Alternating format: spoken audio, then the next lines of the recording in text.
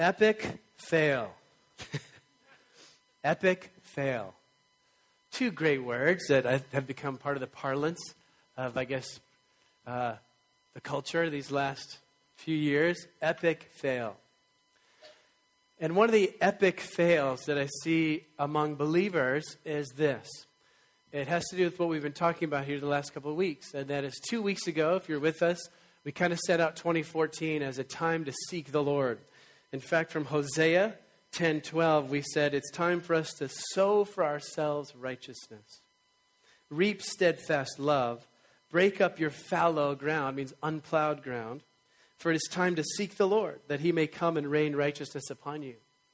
And actually, John Kim, when he preached last week, he gave us a statistic from Willow Creek. Willow Creek did a survey, he said, 400,000 respondents, and they said the number one thing that determined people's spiritual maturity and spiritual growth was the regularity with which they read the Bible and reflected upon it on their own. So you've got this desire in 2014 that every single one of you should be in a regular pattern of seeking the Lord, encountering him in his word and studying the word and in prayer on your own. Because, man, if we got 200 people all going in that direction, there's no limit to what God wants to do with us as a people. So epic fail, where does the epic fail come in? Epic fail comes in when we get this vision, we say, yes, God, I want to go for it. We get good wisdom from John Kim over there who preached last week that yet we're opposed from Ephesians 6. We made it clear that we are opposed. And that's where the fail can come in. We get into a crisis. We're emotionally thrown way off balance by something in our lives too big for us. And all of a sudden, that whole desire for God, our warming up to him in our hearts, seems to pass away. We have a false understanding that if I'm having a hard time because of heartbreak or guilt, maybe it's our sin, we have a hard time, and so we pull away from God.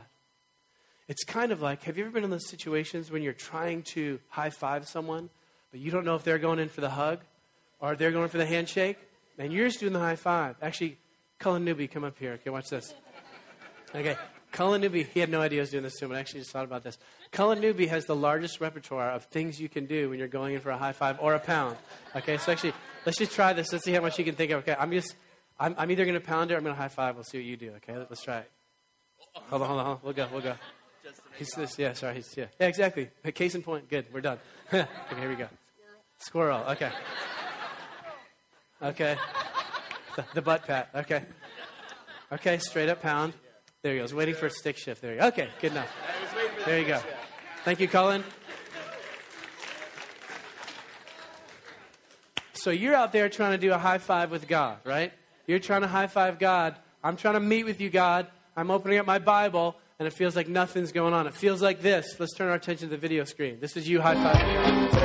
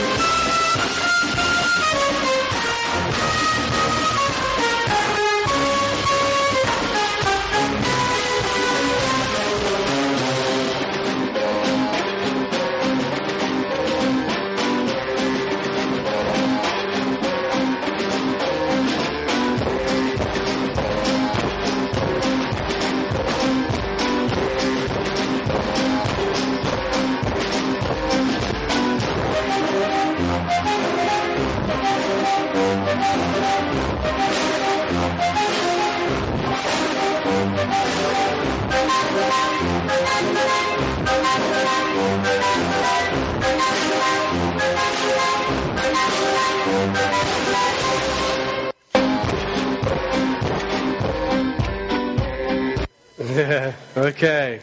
Wow. Have you been there with God? You're trying to give him the high five? God, where are you? Of course, that's our faulty theology that's at play there.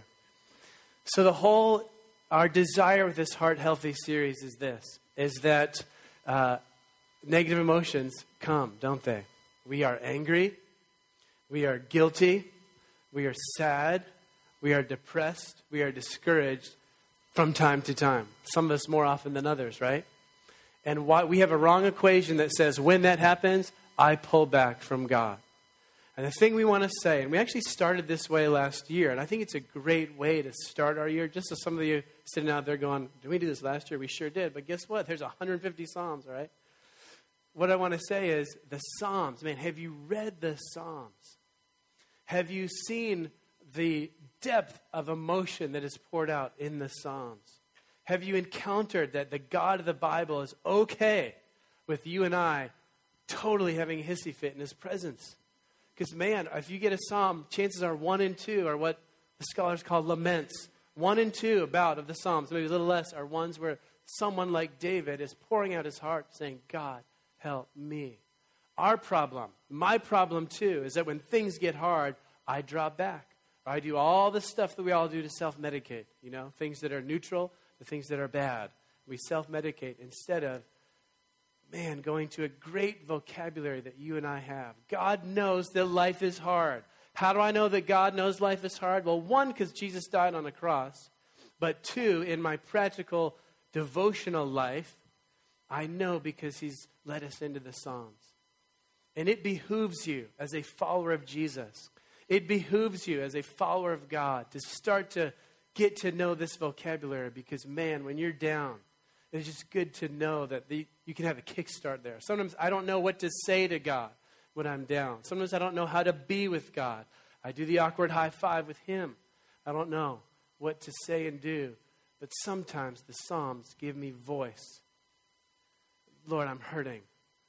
And I want God to give you that voice too. Because also, a church that knows how to bring its negative emotions, the overwhelming senses of loneliness, depression, anxiety, fear, when we know how to go to God with those, there's a facility that comes in the Spirit.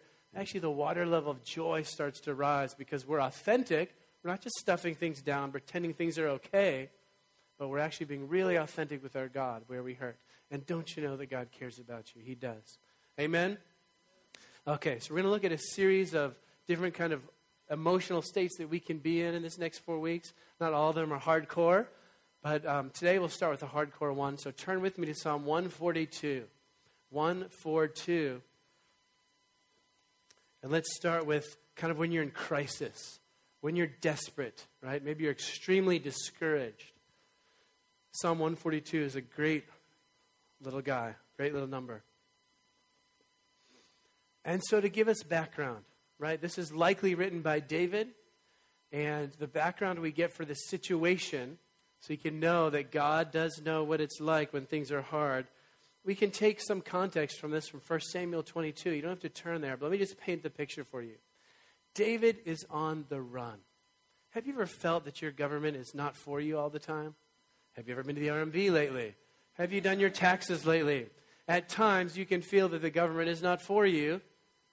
Man, imagine if the king was after you. I mean, imagine if Barack Obama was after you personally to try to destroy your life. That would be a little bit weird, wouldn't it? But that's David's situation. I mean, no joke. The king of his country is after him. David is hiding in a cave, all right? I don't know about you, but sometimes when I'm feeling crushed on all sides because stuff at work, stuff at family, stuff in my own soul, it's all kind of closing in. You can feel like that. Like the light at the end of the tunnel is getting smaller and smaller. Well, David's literally in a cave hiding here. Not only that, but he has to take care of some other people. In fact, 1 Samuel 22 indicates that 400 people are kind of gathering around him. That sounds encouraging, doesn't it? If you're in a hard spot, wouldn't you like 400 people to help you out? The only problem is the way that the Bible describes these people is that they are distressed, they are in debt, and they are, one more D here, what is that? Yeah, discontent, right? Thank you. The issue there is that it said they're bitterness of soul. So I don't know, have you ever been around people I'm looking at Kelsey. She's been around me. At times when you're just bitter in your soul, you're a little discontent about life.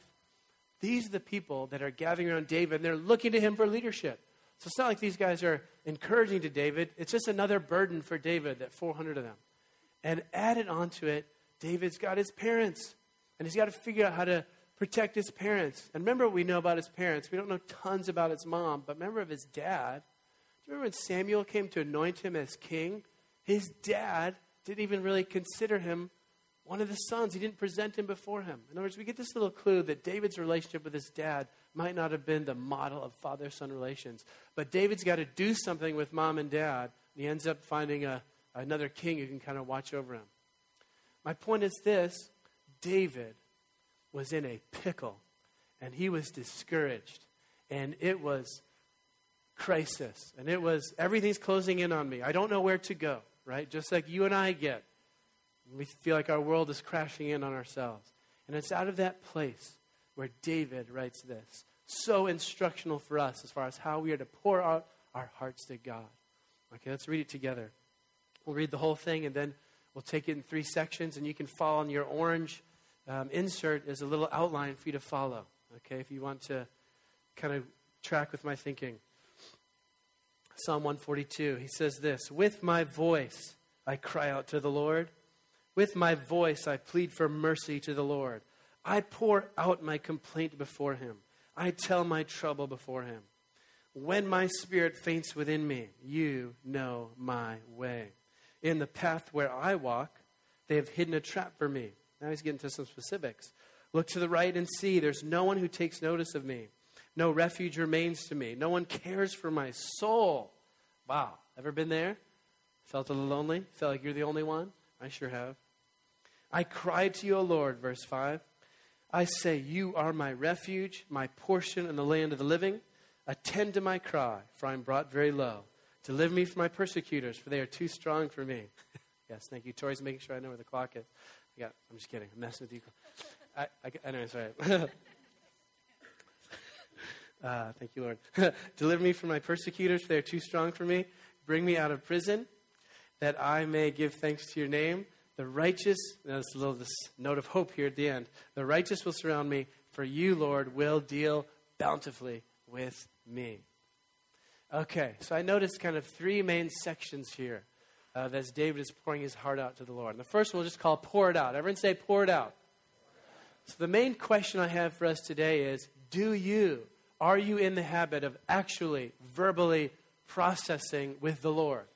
Again, regardless of your personality, I know, for example, John, our college pastor, he's a prolific journaler. So I know he does voice his prayers to the Lord, but at times it helps him to write them out in high detail. But this is what's amazing about this first section. Pour it out, the verses 1 to 3a. David says, with my voice I cry out to the Lord. With my voice I plead for mercy to the Lord. I pour out my complaint before him. I tell my trouble before him. In other words, we see with David an incredible comfortability with God, where he is able to, in detail, as we'll see shortly, specifically pour out his troubles before the Lord. And he's not self-conscious about it, like, ooh, is this too little? Is this too big for God? He's very comfortable with God. And please don't misunderstand me. I'm reading Revelation right now, and I'm very aware of the holiness, the majesty, and the power of God. At the same time, as is so often in Scripture, we have a wonderful tension. And that tension is we also see a person like David who, totally aware of the majesty of God, is able to just get real with him and not be afraid or insecure. So that's the call to you, to God today, or from God, is, are you comfortable enough where you can outline, no matter how small or petty it might feel, you're able to just pour out your heart before him and say, God, I'm feeling frustrated with this. Lord, I feel sad about this. This is really hurting me. Or even, Holy Spirit, help me figure this out. All I know is I'm feeling really blocked right now. Help me to figure it out, God. David is very secure in God accepting him. Are you? Do you know that God accepts you? And what I'm trying to say is, if you're not sure, look at these Psalms and look at how crazy David and some of the other psalmists get in God's presence. And they always end in a place of knowing that God loves them and it's going to be okay. I mean, gosh, even just on a very human level, it is very cathartic for you to just purge and say, this is how I feel. Now, the great news is you're purging It's cathartic. It's like cathartic plus, because you not only get that benefit, but the one who's listening to you is the one who can do everything about it. So, man, are you comfortable? Do you feel accepted in his presence enough to just get it out there? Be specific. Pour out your complaint before the Lord. And I love this little, his little glimmer of this gem, I guess, in verse 3. Because David says, when my spirit faints within me, you know my way. I love that because he's just admitting, you know what it's like when your heart fails? Your heart stops in the sense of, oh God, you fill in the blank for you. I can't do this anymore. I can't handle this anymore. Proverbs says that hope deferred makes a heart sick. You know the heart sickness of when your hope has been crushed. And it may feel, it might feel silly to someone else, but this is a hope that I had and it was crushed. And, man, the best place you can talk about is with the Lord. And I love this because, as David says, you know my way. Like when my heart's kind of dying here, when my heart's done, when I have nothing left in me, the emotion's gone or whatnot, he says, I thank you, God, that you know my way. Do you know that God knows your way? When your heart faints, when your spirit faints, when your heart is crushed, whatever the situation may be. Maybe it's so tired of this job. Maybe it's I'm tired of struggling with this sin issue. Maybe it's, man, this relationship I'm in, my heart, God, just help me. God's there, and he knows the way for you. Do you believe it? Let's get there, man. When you're feeling low this week, next week, get in God's presence. He accepts you. You are safe to pour out your complaint. Man, the God of the universe can handle you. He really can. JD, my son and I have been all of a sudden JD's on this thing with space. He just loves our solar system. So I'm trying to explain to him, which of course, why do I think I can explain to him, the hundreds of thousands of miles between here and, say, Jupiter? You know how it take a long time to get there? We sent Voyager out there in 79, and we get pictures to 89 or whatever. Just a long time. The God who made the universe and that red spot on Jupiter and those rings around Saturn and all these moons and, we're not sure how to classify Pluto anymore. God made it all. He can handle your soul. Amen? Amen. Pour it out. Man, I pray that for you. Man, actually, if there's just one thing this year, I pray that one way that you kickstart your quiet time is just by getting in a place of pouring it out. Pouring it out. I'm looking at another brother here who started to practice something called centering prayer. Where actually, this is kind of the opposite, but it has a similar effect. Where centering prayer, the idea is you just are silent before the Lord for a really big chunk of time for us as distracted people, 10 minutes, 20 minutes, just not saying anything and just getting his presence. And this brother did this for a season, and he said, man, it was as good as, 6 months of counseling, and nothing wrong with counseling. Please do get counseling. But he just found that being still with his heart before the Lord for a 15-minute chunk as a regular practice of his daily exercise, God, was really helpful for him. It delivered him. Amen? Opposite practice, but kind of a similar effect, okay? Pour it out. All right, the second move we want to look at today is just lay it out. Everyone say lay it out. Lay it out means, and what I'm going to suggest here is that you also get really specific with God. This is where David is getting specific. I gave you the background from 1 Samuel 22, but here's what David's really worried about, starting in 3b. He says, in the path where I walk, they have hidden a trap for me.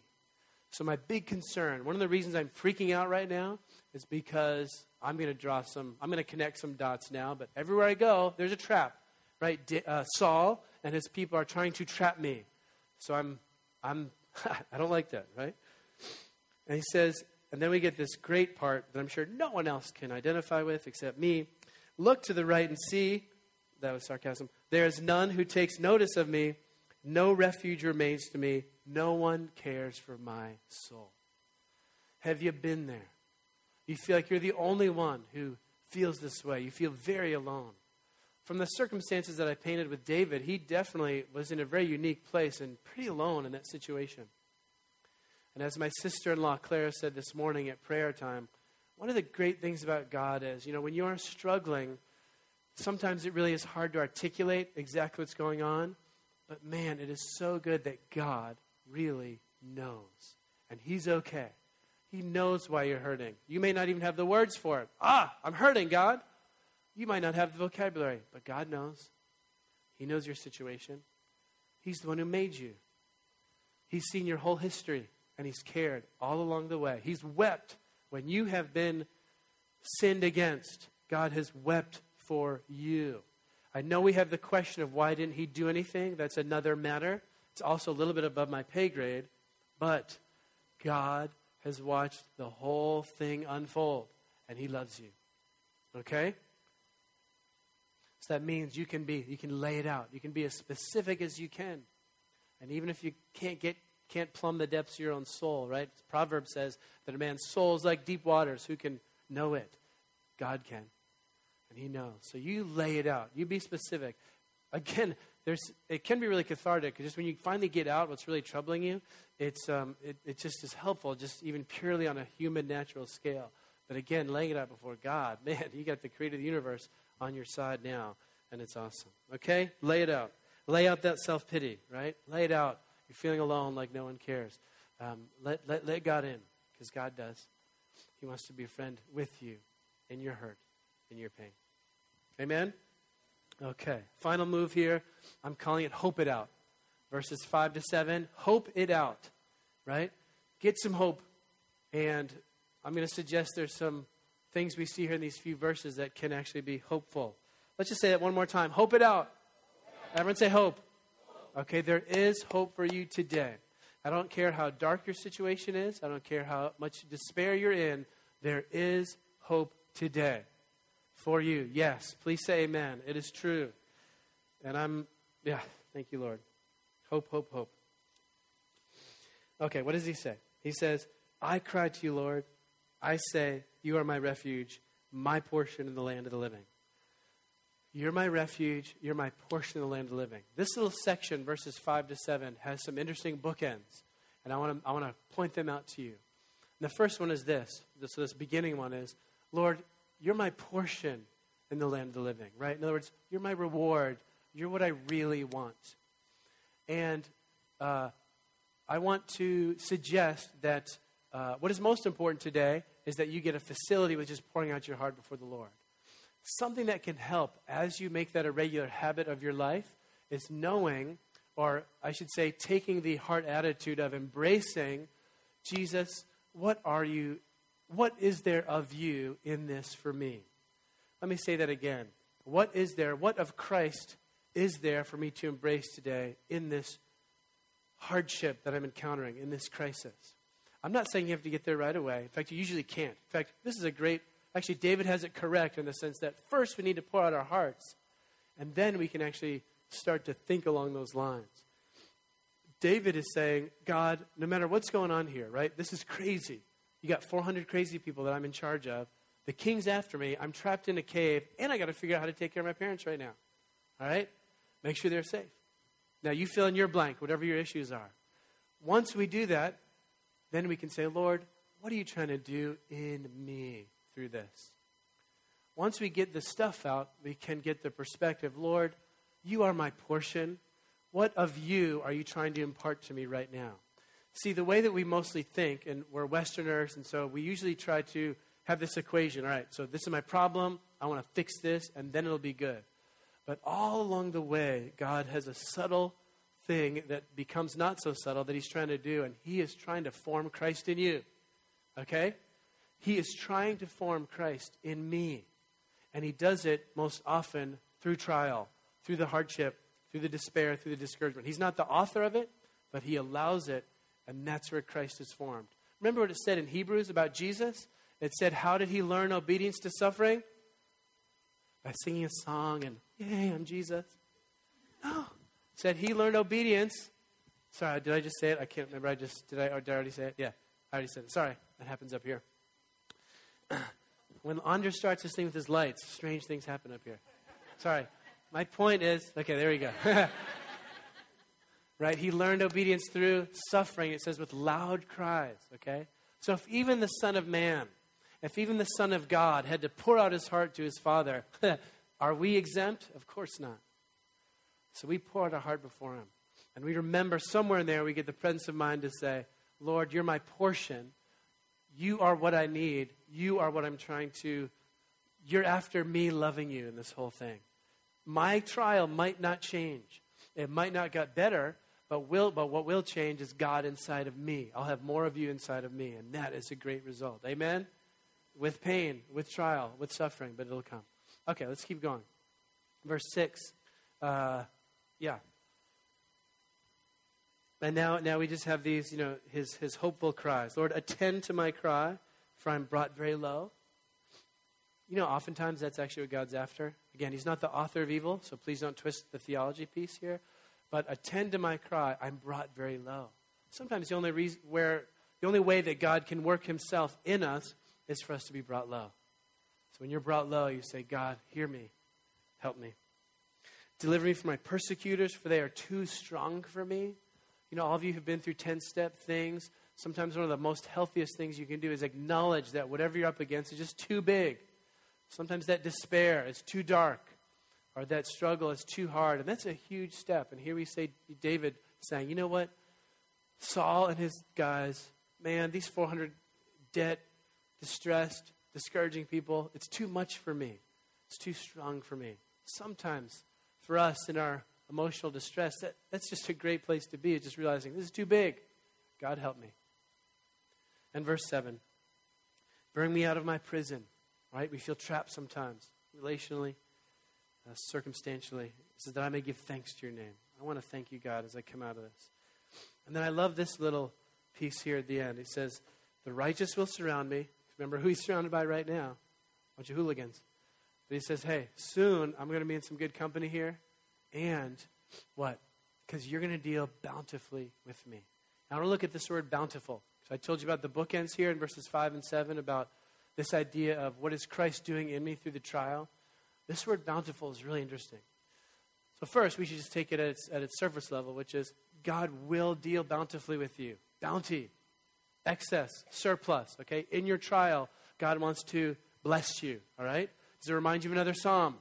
I think of Psalm 23. Where is it that the banquet table is set for us? Right in the presence of our enemies. Okay, right in that place where you get nailed, that's where God wants to deal bountifully with you. Now, this word bountiful is really interesting because it has to do with something becoming ripe, or it also has to do with a child who is weaned. In other words, there's some development happening. And I love this because when I'm in the trial and it's dark and I first am able to do my vomit before God, here's where I'm at and I'm safe in your presence, then comes the presence of mind to realize, God, you're doing something here. What is it? You're dealing bountifully with me, even right now in the trial, because you're trying to ripen me. You are trying to wean me off something else so that I grow and I mature in one way or the other. Amen? Okay, heart healthy. One of the ways that we get heart healthy is when we're in distress and crisis, we cry out to the Lord first. Yes, please do get the help of friends and brothers, sisters. Do get help that you need. Don't be alone. But man, let your first stop be with God in the house of prayer. Because then this whole thing of seeking the Lord, it's not like this religious thing like, ooh, I have to have a lot of quiet time, so I'm pulling my weight at the church, for example. It's kind of how I've set it up here in one way. But it's not just you pulling your weight at the church. It's I have a deep connect with God because even when I'm at my worst, he knows me and he still loves me. So again, I'd say there are probably two main responses here today. And I'm going to ask Jenna and the team to come back up. There's two main responses, kind of depending where you are. One very practical one is, I encourage you to make the Psalms a regular part of your diet, your appetite, of your time with the Lord. It doesn't always match up. I'm at a pace right now of reading through the Psalms every 2 months. Right? Some people do it once a month. They're reading about 6 Psalms a day, for 5 or 6, for 150. But I'm doing about every 2 months. And all I know is the benefit over the long haul of just reading Psalms regularly is you create this safety zone where it's okay to pour out your heart, but then you start to build a vocabulary. Ooh, I'm feeling guilty. Let me go to Psalm 51. Bleh, just pour it out. Because sometimes we don't have words, or we're trying to connect with God. And what I love about the Psalms is they really grease the wheel, right?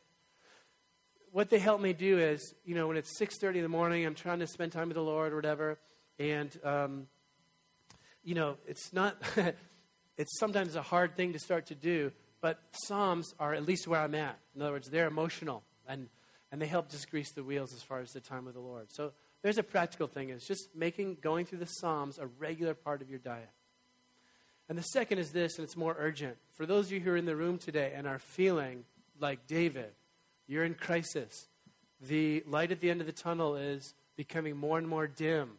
You're wondering, how will this change? How will I ever get out of this? Man, these relationships are tough. This vocational thing is rocky. Whatever your situation is, come. And why don't you just pour out your heart before the Lord? I'm going to ask Beth Price and the prayer team to be up here. So some of our prayer people, if you are used to praying with us, then please come on up. And you who are responding, you can feel free to just pour out your heart before the Lord, or you can invite someone else in. Say, hey, will you just be with me here as I just share with the Lord my troubles? It's up to you. Doesn't matter to me. Amen? Okay, pour it out, right? You can pour it out before God. It's going to be awesome. Why don't you stand with me, and we'll start to pour it out to Him.